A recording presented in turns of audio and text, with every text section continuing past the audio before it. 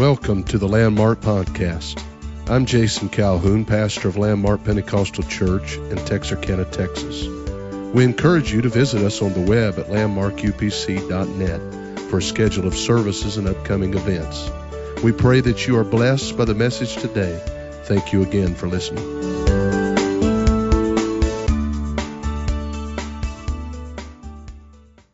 Let's turn in our Bibles to 1 Corinthians chapter number 10. 1 Corinthians chapter number 10.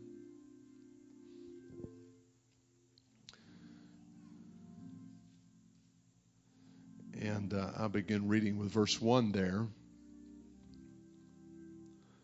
Moreover, brethren, I would not that you should be ignorant, how that all our fathers were under the cloud, and all passed through the sea, and were all baptized unto Moses in the cloud and in the sea, and did all eat the same spiritual meat, and did all drink the same spiritual drink, for they drank of that spiritual rock that followed them, and that rock was Christ. And did all drink the same spiritual drink, for they drank of that spiritual rock that followed them, and that rock was Christ.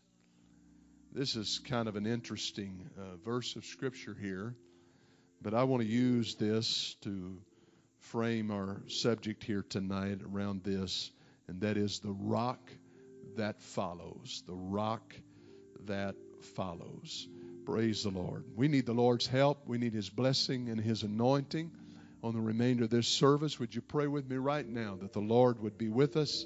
He would help us. God, I'm asking you to bless this service here tonight. Bless your word to the hearts of every hearer, every person that is assembled in this building. I pray, God, for your strength, your touch, your help upon their lives. In Jesus' name we pray. We thank you for it.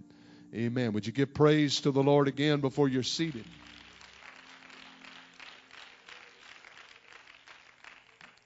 Thank you for standing, and you may be seated. The Apostle Paul teaches the Corinthian church a great deal about the history. If you study through and you read through the verses of Scripture through 1st and 2nd Corinthians, you'll find that he teaches them a great deal about the history of the Jewish people. Of course, these were not Jewish-born people. They were Corinthians, and they no doubt knew some things as a result of their studies and their observations, but Paul was articulate in revealing more things to them and teaching them more things. He was able to connect the dots for this people who did not have a Jewish background. And the reason why the background of the Hebrew people was so significant is because God's blessing, God's favor, and God's hand was upon these people. These were people that had a covenant with Him. And even in Romans, we find that the Apostle Paul makes this statement. He said, what advantage is it to be a Jew? And then he goes on to say, much in every way. And the reason why knowing and having really an understanding of the background of this nation of people is important is because God is revealing some things about Himself and His own nature through them. And even now, understanding certain Jewish customs and practices in the Word of God aids us in understanding things about Scripture that we need to understand more clearly. It also helps us to better understand, as it were, the nature of God or why God does some of the things that He does. And in so doing, He was going to use, God was, His people as an example, as a pattern, to reveal some things about Himself. And all of this is so that He could show them and reveal to Him His ultimate plan and reveal to him some things concerning his nature that he wanted them to know. So the Apostle Paul refers to this uncommon experience that the Israelites had in the wilderness after miraculously escaping Egyptian bondage, where they were for over 400 years. Now you understand that for the entirety of that 400 years, they were not necessarily ruled with rigor, but they were there. Maybe it was not oppressive bondage, but they were still under the hand of the Egyptians. And then that bondage became more intense. It became persecution. They were serving the Egyptians, as the Scripture says, with rigor. And they began to cry out to God. And so they were miraculously delivered from Egypt. And that is a story within itself, how God brought the plagues against Egypt. And we know that Pharaoh, being very reluctant at first to release God's people, eventually, after these plagues bombarded Egypt, one right after another, he was able to allow them to leave. And all of the requirements and the demands that Moses made was met, and they was able to flee Egypt. And we know that Pharaoh did not allow this to last long. He had a change of heart, and he sent his army to pursue them. And then this is where really our Scripture is taking reference to how that they were led out under the sea. And what that means is through the sea they were delivered. The Red Sea parted, and we know that they were able to walk across on dry ground, and then all of their Egyptian captors were drowned in the sea. And then they were led by the cloud, which is typical of the Spirit of God. They were given guidance by that cloud that would lead them. There was a pillar of fire at night to keep them, and there was a cloud by day to lead and also shield them from the harsh sun and the elements, and lead them through the wilderness.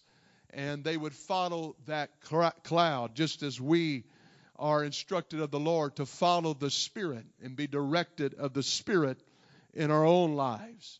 But after escaping Egypt, they were thrust into an entirely different atmosphere, an entirely different environment and way of living. While they were in Egyptian bondage, yes, they were ruled with rigor. Yes, they were driven daily as slaves. Yes, they were beaten and they were mistreated.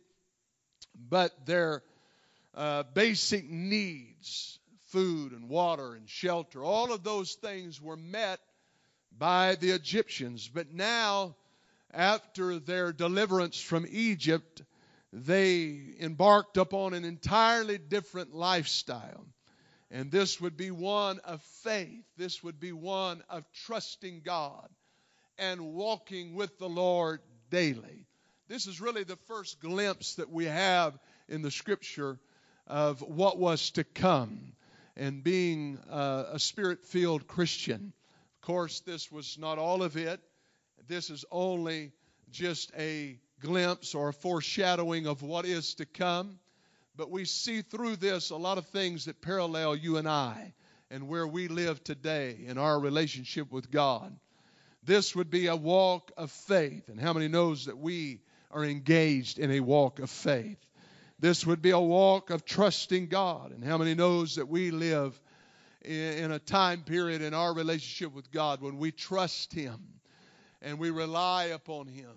We rely upon Him for protection. We rely upon Him for provision. We rely upon Him for our spiritual needs. We rely upon Him to direct us in our decision making, in our day-to-day lives, to give us wisdom of how to conduct our lives. And of course, we have the Word of God, but aren't you thankful that we also have the Spirit of God to direct us? We're Spirit-filled. We're born again.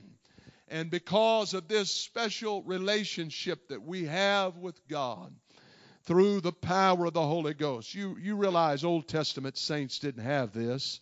You realize that patriarchs that even exhibited great faith in the Word of God, they did not have this special relationship that you and I have. In fact, I'm sure that they would have given anything to experience the fullness of what you and I experience today. They only had a portion or a part or maybe just a glimpse. We see on certain occasions the psalmist David making reference to the Spirit of God. He even called it the Holy Spirit. And he makes reference to it. This was a man that was aware through what God had revealed to him that there was coming a day that there was going to be a change. There was going to be a difference. And man was going to be able to walk just a little bit closer to God. But it seems that David wanted to press his face against the veil, as it were, and get just as close as he possibly could. Amen. And I wonder if we could not have that same desire in our relationship with God as some of these old faithful stalwarts of the Scripture. In their faith, they pursued and they got to the very edges of all that they could have and all that they could receive. And you and I, we live in a place of bountiful blessings. We live in a place of abundance. The Scripture said abundant life. Amen. Life more abundantly. Praise God. And it is so important for you and I to have a spirit and attitude that I'm not going to be satisfied. I'm not just going to settle for something second rate or just get by for that matter. But I want to pursue more. I want to be reaching for more. Help me to have the spirit of the Apostle Paul that said, I'm pressing for the mark. Help me to have the attitude of these men of God in the Scriptures that began to reach and to pursue through prayer, through faith, through worship, into the realms of God. And they wanted all that was available to them. It'd be a sad thing just to live a survival existence. It'd be a sad thing just to live your life and relationship with God just at a meager level, at just a basically a satisfactory level. You know, when I was going to school, they had a part on your progress report, and they would either put an N or an S. There wasn't an A, B, C, or D, or, God forbid, F. It was just S or an N. And what S stood for is satisfactory, and what N stood for is needs improvement. And if I got some N's on my report card, and this basically pertained to your conduct and your personal, the way you related to others and how you conducted yourself in class and your own personal discipline and all that. But if I got some N's on the back of my report card, then I was in need. I was in need of some Band-Aids when I had to show that to my parents. You get what I'm talking about, because my parents certainly believed in corporal punishment. No matter what the school believed, they believed that if they didn't whip you there, they would take care of it at home. And if they did whip you there, then you'd still get taken care of at home, because they didn't think necessarily they did a good enough job, I don't guess. But anyhow, I'm thankful that, that's satisfactory. That's just kind of meeting a certain quotient. That's just coming up to a certain level. That's just breaking even. It's kind of what it sounds like. But I'm thankful in our relationship with God, we don't have to live at just a satisfactory level. We don't have to just live in an attitude and spirit of just getting by. We don't have to just go through the motions, as it were, in our relationship with God. But whatever experience and whatever level of experience that I have at this time, I know that there's more for me because I'm serving an abundant God. Amen. There's no ceiling to what I can obtain. There's no plateau that I can reach, that I can go no further. There's no place that I cannot that I can get to that I can advance no more from there. But I can always advance in my relationship with God. That's quite a deal, isn't it? You can get as close to God as you want to get to Him. You can be all for God that you want to be. You can receive all from the Lord that you want to receive. You can have as deep a relationship as you want to have. And you can ascend to heights in God as far as you want to. I'm so thankful for that. God doesn't put limitations on that. God doesn't have a place where He said, okay, that's far enough. But He says as much as you want and as much as you desire. And so they are pushed into this atmosphere. Now they've walked out of Egypt. No longer do they have the reliance upon Egypt for food and basic needs and just sustenance to get by. But they have to depend upon God for everything now. And one of the most critical needs that they would have, of course, in their travels would be water. So God instructed Moses when they found themselves in need of water. He instructed Moses to gather the people around a rock that was in the wilderness. And in Numbers chapter 20 and verse 11, he would smite this rock, and the result would be that water would come out of it. And that was a miraculous thing. I don't believe that I've ever seen such a thing occur or even close to it. But it is an amazing thing that this rock that was otherwise dormant, an inanimate object before, and Moses walks up on it. I don't know how large the rock was. Sometimes we get to thinking in our mind, well, it had to be a pretty good-sized rock because,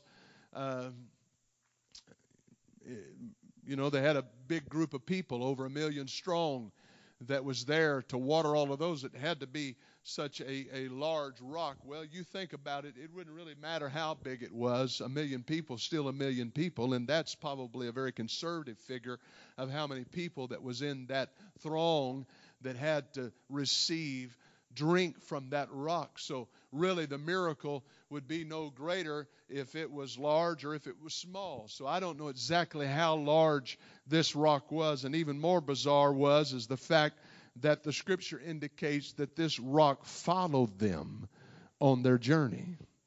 And some people may have trouble with that, but they probably have trouble with other situations in the Word of God, like Jonah being swallowed by a whale. And I know it really doesn't say the word whale. We assume that, but it does say a great fish. And we assume that it was a whale. But I don't have any problem believing that. And then some would say, well, being in there in that well for the matter of days that he was there, that even seems more bizarre. But if you can believe that a whale would come by and swallow a man, then I guess you could believe that God is able to sustain him. And then that even gets a little bit more bizarre, some people say, in that he was vomited out up on the shores of where he needed to be. And he was right in Nineveh where he needed to be preaching when the whale vomited him out on dry ground there. And they say, how's all these things? Well, again, we live for God by faith. I said we live for God by faith. And I would just say this, that it takes a whole lot more faith to me to believe that we come from some microscopic organism that fell into water somewhere because of some cosmic collision. And as a result of that, you've got a man and a woman walking the face of the earth today that has all of these millions of cells and organisms living in their body. Well, I'd be more apt to believe that Webster's Unabridged Dictionary came out of a publishing house explosion than to believe that, you and I just came out of a cosmic collision. I don't believe that. I have faith in God's Word, and there's some things in the Word of God you cannot necessarily, theorize, and you cannot spiritualize them even. You have to take them literally for what the Word of God says. And that's how we view the word of the Lord. I heard one man said to me, what if we were sitting on a plane together, and he was obviously an agnostic or maybe even worse, an atheist. And he said, what if I was to prove to you that through your Bible and through some historical accounts that I have, that there are times when the Red Sea and in certain places was a very shallow sea at certain times of the year and certain times of drought and what have you, that it was a very shallow in those days. And possibly they were able to walk across it without it being divided, the sea being divided. I said, well, that's even more amazing to me because, the Bible says that all of those Egyptians was drowned in the sea. And so, if it's like you say, if it was only 6 inches deep is maybe your suggestion, then it is even more amazing that all of that great army of the Egyptians was drowned in 6 inches of water. Praise God. Well, we have to take the Word of God and we have to apply faith and stand on the Word of God. He said, heaven and earth shall pass away, but my Word is going to stand the test of time. I'm thankful for the Word of God. And, it's very easy for people to take certain portions of the Word of God and twist it and diminish it to mean whatever they want it to. But this particular story about this rock that we find is giving us some foreshadowings and first clues of what Christ would be to you and I. That's what this is all about. That's why this rock was revealed to us in the way that it's revealed to us in the Old Testament story of Moses and the people of God coming out of Egypt and walking through the wilderness. And Paul said, and that rock was Christ. He said that right here in our text. Isaiah prophesied about it as Paul referred to it in Romans chapter 9 and verse 33. Behold, I lay in Zion a stumbling stone, a rock of offense, and whosoever believeth on him shall not be ashamed. Ephesians chapter 2 and verse 20, the Apostle Paul tells us, and are built upon the foundation of the apostles and prophets, Jesus Christ himself being the chief cornerstone. So he is our rock.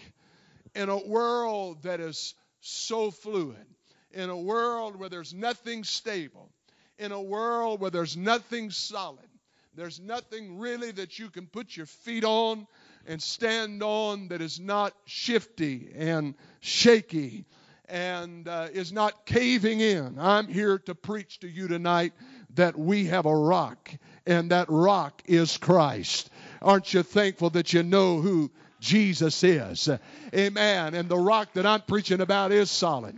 The rock that I'm preaching about is stable. The rock that I'm preaching about is not to be anything that is questionable or inferior to anything this world may bring or try to use as a substitute. I'm so thankful that I know the rock, Christ Jesus. And we all at times need a rock.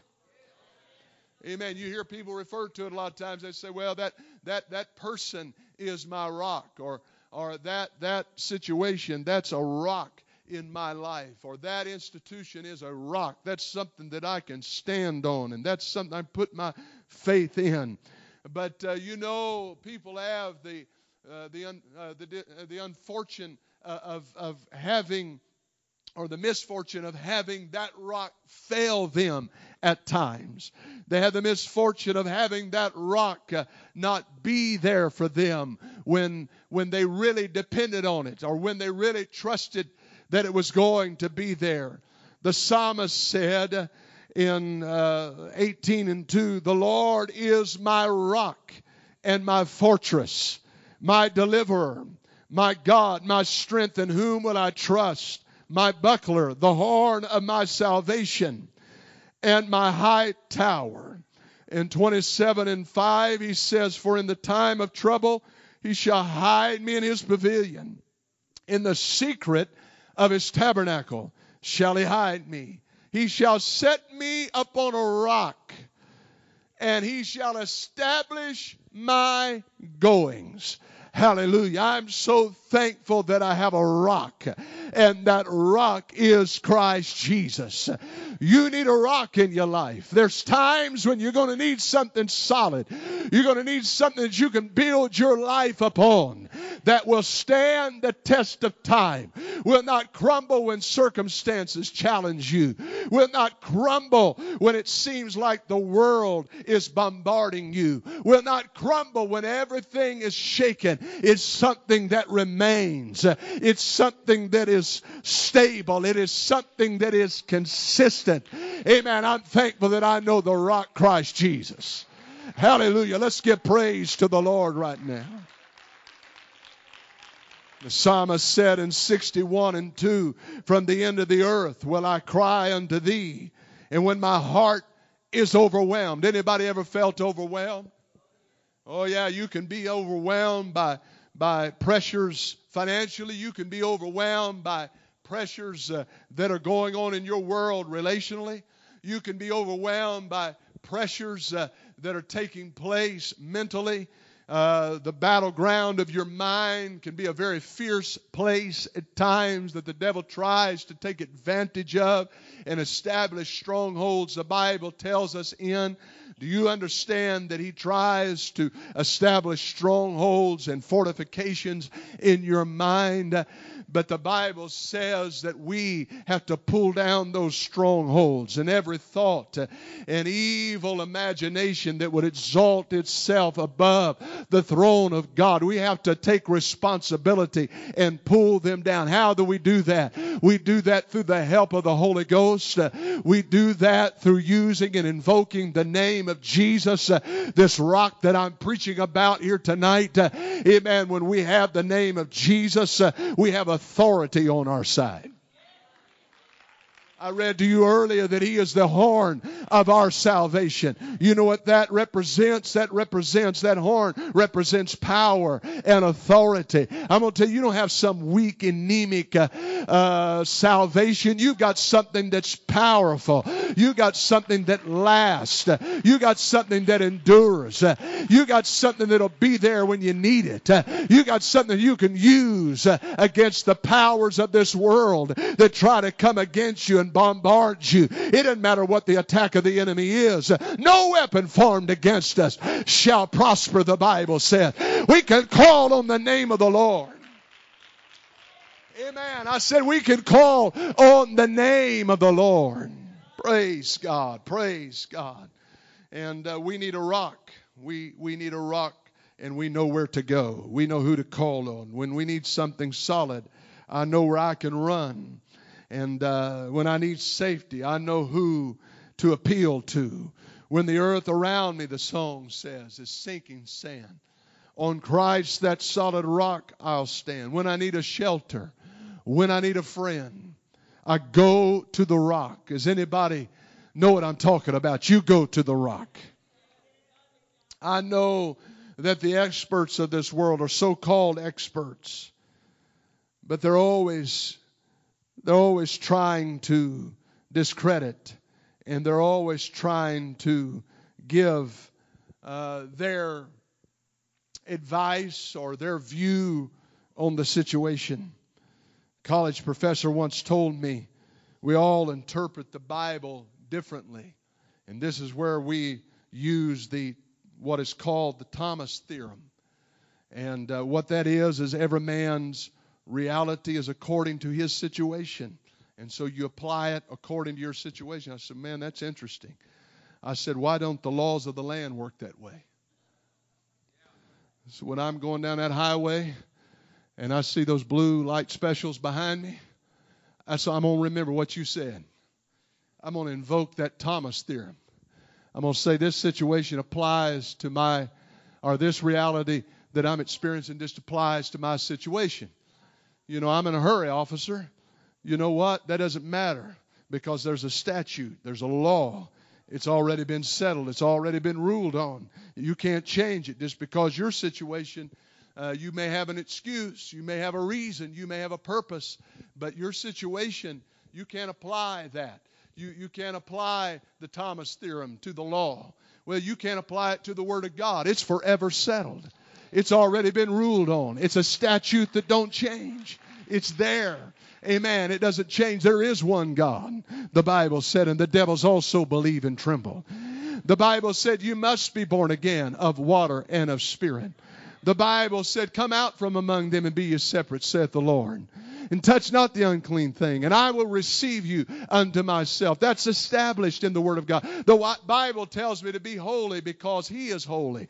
The Bible tells me that without holiness no man shall see the Lord. These are established principles in the Word of God. I can't change it. You can't change it. We could debate it. We could argue it. But it's there, and you can't apply some fictitious theory, amen, that man has come up with to try to change the Word of God. Amen, because it's there. Just because I want it to be my reality. Just because it fits my narrative or my situation. Oh no, I've got to align my life to the Word of God. Amen. I can't interpret it just to fit my particular situation. The experts miss it, just like they did when it came to Jesus. 1 Peter 2:7 says, the stone which the builders, we're still talking about Christ the rock, the stone which the builders, these were the experts. These were the people that are supposed to be able to identify stones that were used to build with. They were the ones that were supposed to be able to identify what would be a good cornerstone. And they disallowed it. They said it's not something we can use. But that same was made the head, not just a stone on the building. It was made the head of the corner, the Bible said. It was used as a cornerstone that would give measurement for the entire structure. The entire church, in other words, that the Lord is trying to build and endeavoring to build would be established from that cornerstone. You understand? And that's been laid. Everything else can be torn down, but that cornerstone still remains. There's buildings that have been wrecked because of storms and are no longer there because of storms. But they dig down through the rubble and they find the cornerstone. They said, we can build this building back from this cornerstone. I'm going to tell you a lot of things may happen, but as long as the cornerstone can be found, you can still build from there. You can still, as long as you can get back to this, if you can get back to Christ the rock is what I'm trying to say. If you can put your feet back down on the rock, you can build a life back from there. It doesn't matter how much havoc, how much destruction, how many winds have assailed you, how much waters can pass you. I'm talking about your life. How many storms you've had, how fierce the wind has been.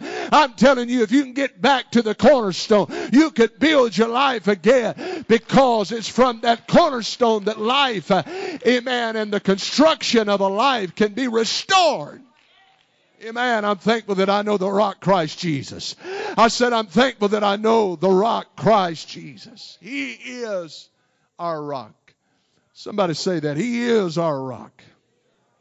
Matthew chapter 7 talks about two builders. One that built on sand because it was convenient. Seemed like, man, it'd be a whole lot easier rather than to find a place to build upon the rock or to dig down to bedrock. That's going to take a lot of time, sacrifice, and energy. I think I'd just like to build on top of the surface soil. You know, when they build buildings like this, or even much smaller, they don't just go out here and just start building on the grass, start constructing. I mean, you might do that for a storage building, but you're not going to do that for a real building. You might do that for a doghouse, but you're not going to do that for something that's going to withstand tornadoes, not something that's going to house your family. And it certainly wouldn't meet the criteria of the inspectors if you just built it on topsoil. You can't even lay a parking lot without digging down past the topsoil and getting down beyond that into a more solid surface and preparing, putting footing in and doing different things. This is all required in building. Well, can I tell you it's the same way?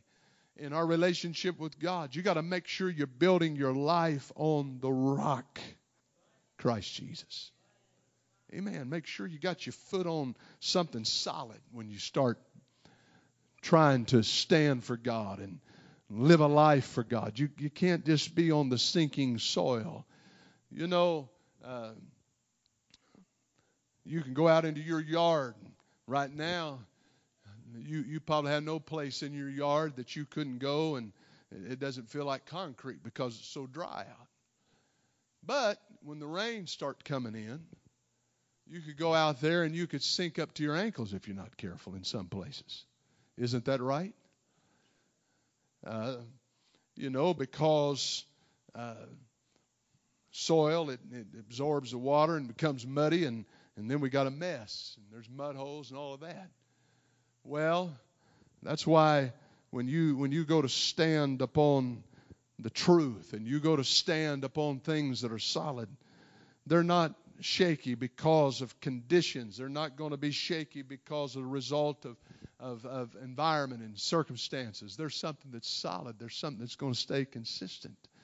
Amen. When that flood came upon these two builders' structure, the one that built on the sand and the one that built on the rock, the flood came to both of them. I'm going to tell you, everybody's going to be tested. The Bible said that. It tells us that every man's work is going to be tested. And it's going to be it's going to be manifest to all what material has been used and what you built with, in other words. And it's going to be revealed. It may take some time, but lives are revealed over time. Amen. What a person's made out of is revealed over time. Sometimes it takes a little while to show up. You know, if you was to start building something and you were a few inches, maybe 4 or 5 inches off when you started building, it might not be detectable immediately. But I promise you, by the time they start trying to put these walls up here and try to put these steel girders in place and try to put everything and get the sheetrock fitted on, you're going to have to start compensating somewhere, because it's going to be revealed that there's some things that are off here. You'd look at a door jamb and it just kind of be cockeyed. That's Greek for out of alignment. I guess that's better than cattywampus. I got a friend from Alabama. He said, I had to pray, my brother. He said, my spirit was kind of cattywampus. I said, what? Cattywampus, kind of out of whack. I said, oh, okay. I'm glad you explained that. But anyway, I learn new things every day. Praise the Lord. So if you start out wrong, it's hard to end up right. That's why down here at base level, we got to start things building it right. That's why we build a Christian life on the principles of the Word of God. That's why you dedicate, consecrate, commit. And that's why faithfulness is important. That's why prayer is important. That's why worship is important. All of this, it may seem like, man, I want to get to the frills and the thrills, man. I want to get to the trim, and I want to get to the things that have eye appeal. I want to get to the color of the paint, and I want to get to the the style of the furniture in the thing, and I want to get down to how everything is going to be interior decorated and all that kind of stuff. Well, you got to start down there where it's not even seen. It's below the surface. It's beyond eye level. It's down there where people don't see it, and it doesn't receive much accolades, and it doesn't get much compliments. But therefore, when you do that right, you can build a life. Praise God. It's amazing to me how things can be revealed through time. They tell us that things that happen in people's childhood and things that go on back there that they suppress, after a while they start emerging and they start coming out.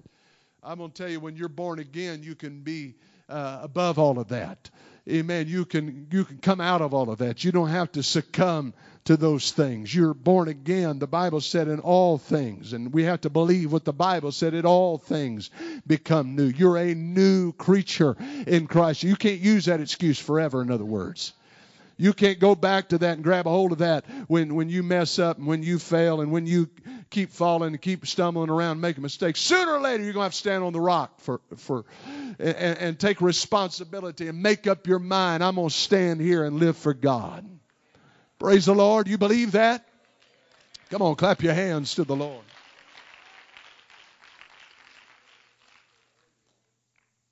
The flood comes to everybody.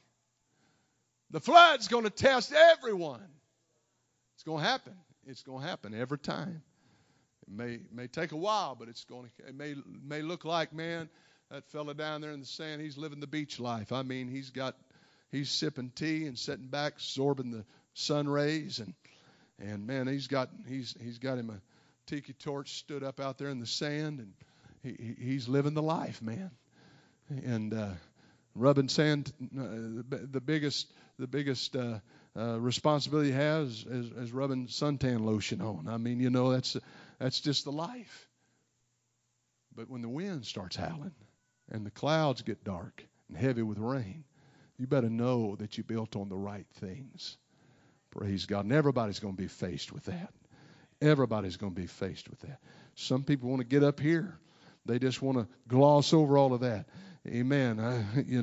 And when you see them, it's how high they jump and how far they run and how demonstrative they are. But down there, down deep, there's no substance. There's nothing that is driving that. They have no stability. They have no wherewithal to make it when the storm comes. I'm going to tell you, friend, amen, all of that needs to be a result of an inward relationship that you have with God. All of that needs to be the result of an experience that is settled in God. Amen. All of the things that we look at sometimes and we think are the ultimate. Amen. All of that comes as an outgrowth of us having a real relationship with the Lord that is built on the right things. Can you say praise God? It's that rock that can also be spoken to. Moses was instructed to smite the rock in Exodus 17 and verse 6. But because this rock was a type of Christ, in Numbers 20 and 11, he was instructed to speak to the rock. It was already Christ. The typology here is that he would only be smitten once at Calvary. And can I tell you that he's already been to Calvary? He's already paid the price. He's already taken the stripes for our healing, the chastisement for our peace, and he's already bore our griefs and carried our sorrows. He's already paid for it. To employ the power of this rock, all you must do is speak to him. All you must do is talk to him. And that's what prayer is all about. And lifting up our voice to him and calling on his name. Amen. And reaching out to him. We don't have to do anything else. It doesn't require a work necessarily of the flesh, but it takes faith and it takes belief and it takes a prayer life to reach out to the Lord. And we know as we begin to reach out to God and we begin to seek the face of God and we begin to call upon the name of the Lord, we know that he will respond to us. We know that he will work in our lives. We know that he will hear us if we will speak to him. Somebody needs to learn how to speak to the rock. Amen. Praise the Lord. And that rock is Christ, Paul said. Know how to talk to him. Amen. Not just when in trouble, not just when a situation arises, not just when there's a great need, not just when terrible crisis comes, but learn how to speak to the rock. Amen. Israel knew how to talk to God. Sometimes they only did it when they were in a crisis. You see that in Scripture several times. People, the only time they reach out to God and they talk to God is when they were in crisis. I'm going to tell you, our relationship with God should be deeper than that.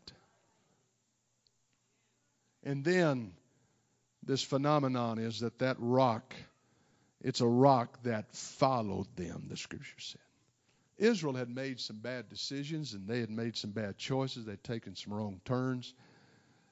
But he did not desert them.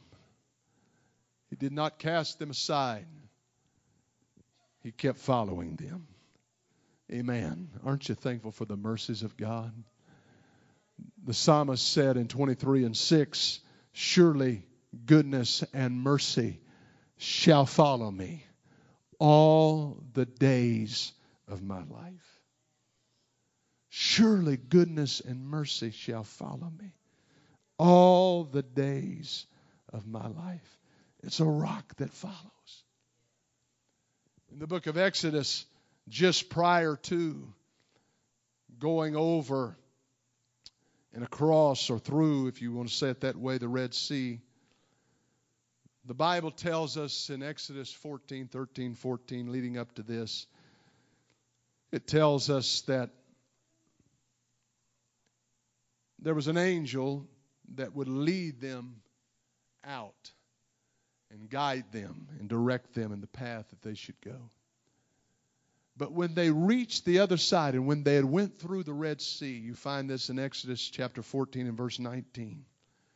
The Bible said the angel that was before them went and stood behind them. Behind them, meaning between them and Egypt, between them and their enemy. Amen. I'm thankful that mercy stands between me and the world that God called me out of. I'm thankful that mercy was good enough to bring me into the truth, but mercy's still there to ensure and help me to be able to walk in this truth and be able to live for God and serve the Lord. And the Bible said it came around, the angel did, behind them. Now I just want to illustrate this. Brother Mikey, would you help me, my brother? This is mercy. What's your name? Mercy. Mercy. Mikey, mercy. Yeah. Okay, we're doing good.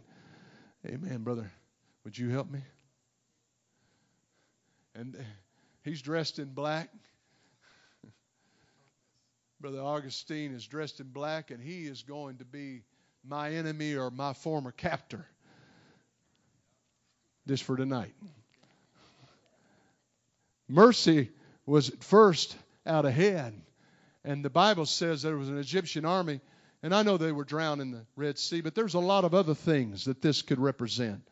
You know, there was still some things. There were some longings to go back to Egypt. There was a mentality that had to be overcame to not go back to Egypt because there were certain tests that they encountered in the wilderness. There also were other things that could have led them to go back to Egypt because, again, they were taken care of as far as their basic needs were taken care of in Egypt. Yeah, they were ruled with rigor, but sometimes you forget how bad it was in the world. You say, well, at least I had something to eat, bless God. At least I had plenty of water to drink. They wasn't trying to threaten my water being shut off. And here we are out here. We don't know where our next drink's coming from. We sure don't know where our next bite's coming from. And so mercy is leading. And when they come through, come on, follow me now. You're after me. You know, and I used to take the trash out. We lived on Old Country Road at one point, and to take the trash out, you had to go way down yonder to the street and take it out. Now, I was just a little boy, but it was my job, and sometimes I would put it off until the last thing, you know. And my mom, I'd come in, just getting ready to go to bed. She said, did you take the trash out? They're coming early in the morning. I said, I'll get it in the morning, Mama. No, I've been telling you all afternoon to take that trash out. You go take it out right now. I said, but it's dark outside. I don't care whether it's dark. You should have done it before the sun went down.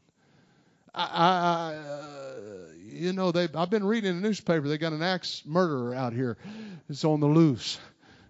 I don't care. He could be staying in our front yard in a pump tent. You're going to take the trash out. That's the kind of deal I had, you know. You did what you're supposed to do. And so, all right. was going to be tough, you know. I'd carry that in trash. Man, ain't nothing going to bother me. Where's he at? I'd get him. And I walk, boy, the darker that gets and the more closed in it feels. And I'm just, you know, he's around every tree. He's got to be lurking around every little branch that breaks. I think, there he is. Hey, he's coming. And finally, I get down the end of the drive, and I'm walking back, you know, and I just realize, hey,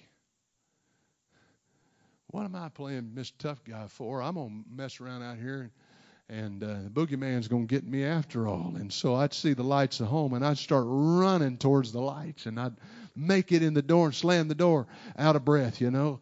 Mom would say, what in the world's going? Nothing. I'm fine. Everything's okay. But the Bible says that angel that was before them, leading them, came in behind them. Does that mean the devil quit pursuing? Does that mean the devil ever gave up trying to discourage them and trying to get them to turn back? No.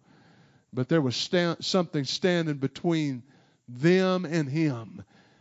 Amen. And the Bible tells us we got something standing between us and our former captor. Surely goodness and mercy. Maybe I get goodness over here. We got mercy. Come on, goodness. Goodness got a smile on his face tonight. Oh, right here, goodness. All right. Now, you guys follow me. Where are you, enemy? I can't see you back there. All I can see is, now don't you turn around. I need you right here. I need mercy right here. I need you blocking the way. And you see, mercy's there and goodness is there, and it's hard for me to see my enemy. If we'll stay where we need to be, goodness and mercy will follow us, and it'll block the view.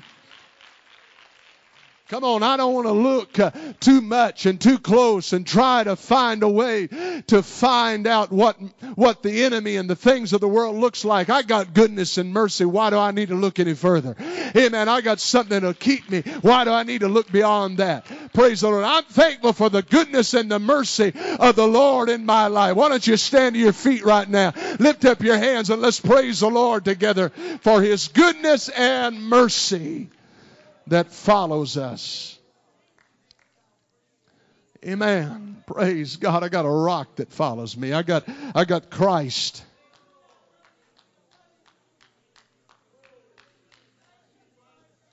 I had a friend tell me this story one time. He said he was out fishing, and he said, you know, there's aggressive cottonmouths.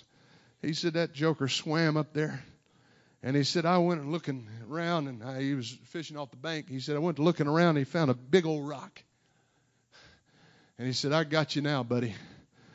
And he said, I lifted that thing up over my head, and I threw it. And he said, and it went and missed it. Went right in front of it. And he said that snake went wham, wham, wham, right on that rock. And he said, you know what? I got to thinking about that. And I thought, man, that kind of fits right here with this sermon that I'm preaching tonight. Amen. We got something between us. We got a rock between us and the enemy that wants to destroy us. I said, we got a rock between us.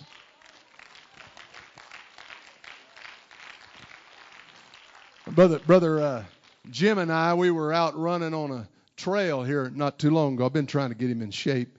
And having a hard time, him trying to keep up with me, you know. And I'm just joking.